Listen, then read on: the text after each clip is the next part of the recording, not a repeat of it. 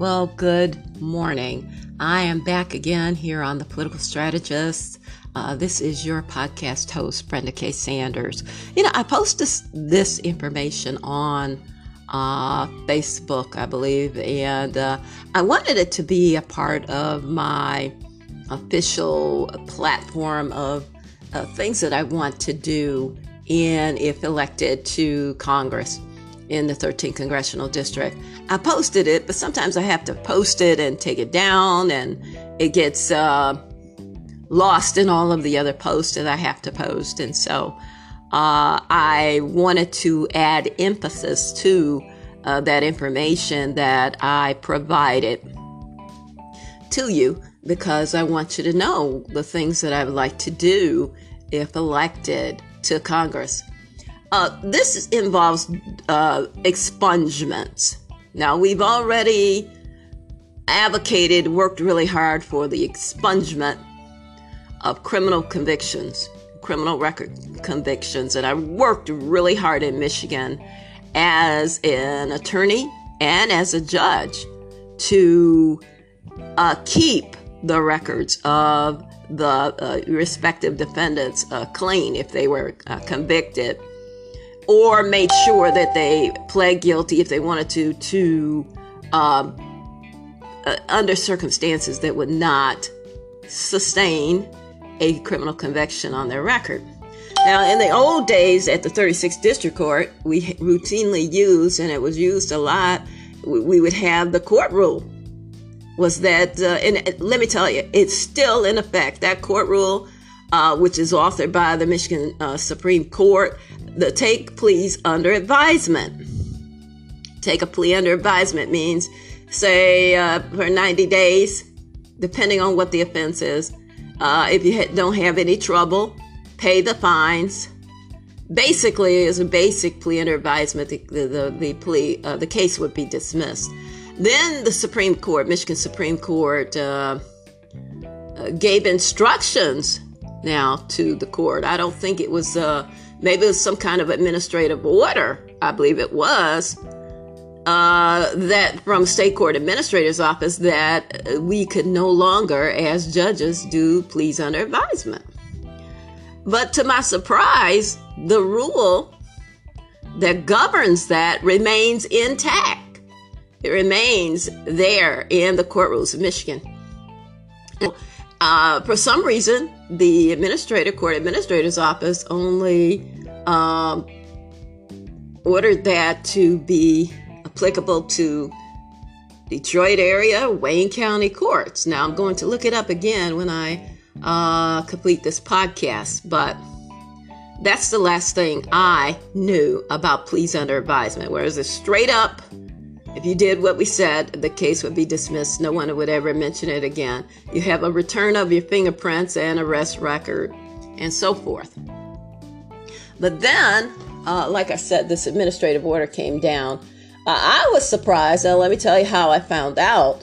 I was talking to another judge, or maybe I went to another court some kind of way, and found out that those rules were still being used in other areas of Michigan. And I was appalled to find out that we were not able to use it, either as an attorney who I advocated for that for almost every client, all the time, even if they had more than one conviction, because of the circumstances of it, each case. It depended on what it was. And especially where there was a young person involved, or whether there was a person who had a job, where they had to maintain their livelihood to take care of their family. It depended on what it was, or there may have been some mitigating circumstances in the case. Okay, so that's criminal convictions. And so it took off from there, and they even had criminal record expungement clinics. Attorneys that even I know sponsored these clinics to eradicate the criminal record convictions for clients. And now they have it if you had, I think it used to be just a year now, where you could expunge a misdemeanor conviction. You would go back in front of the judge that heard your case, or, the successor judge. And then there was 5 years if it was a felony and you had no further trouble. So that was another way to expunge criminal record convictions. However, again, the rule changed again, where everybody had to wait 5 years to apply for criminal record conviction expungement. And so that was not really in favor of expungements. But the thing I want to talk about is no one ever talks about driving record expungements. No one ever talks about driving record expungements and expunging driving records. I've heard of people and from people that have had, various infractions, even when they were young, on their driving record, and they can no longer get a driving record. They can no longer get a driver's license. And so what has happened is these are people that have been either forced out of desperation to keep a job, to drive, and then they may get another infraction. And so it is built up and caused them to actually be disabled their whole ability or eligibility to get a driver's license, a valid driver's license. That is an issue that I think should be addressed. I believe it has been dealt with through the various prosecutorial agencies and the state of Michigan. But federally, I believe that maybe we could sponsor a bill, that would allow for a expungement of driving records when the driving record is so burdensome and so voluminous that it basically disables or destroys a person's ability to sustain employment. Why would that be a good idea? Because you have good working people out here that are sitting at home with an inability to drive a vehicle, but they're able-bodied people. They're able to work, and they're probably being taken care of some kind of other way. Or they're forced to use public transportation, which is true. But if these people cannot afford to eliminate all of the volume and the burdens of an extended driving record. And I've already heard from some people that have said that it's been 20 or 30 years since they've had a valid driver's license. And I don't think that should be. I mean, we forgive everything else. We forgive these drug cases and let these people out of jail. We should forgive some of these driving record convictions and allow the person to start clean.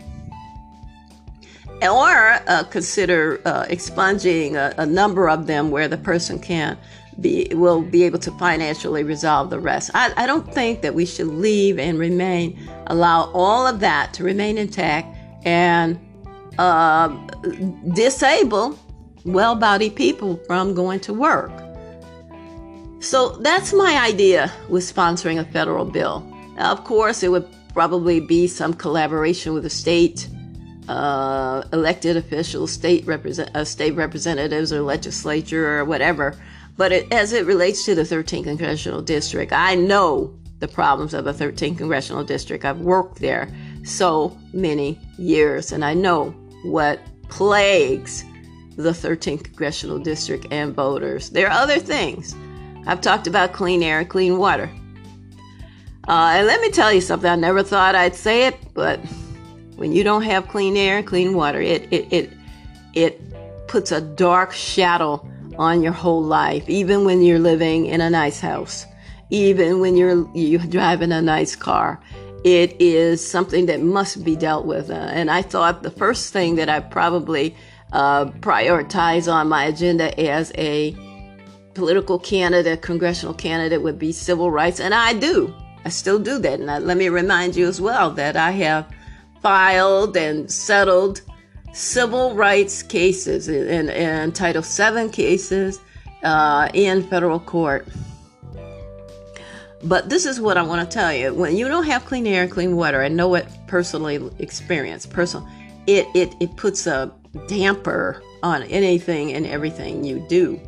And so we must advocate for that as well. We know what has existed in Flint. And so it's something that we must still keep our eyes and ears open for.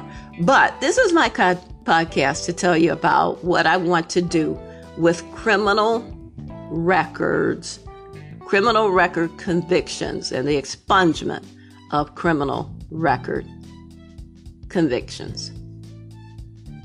See you later.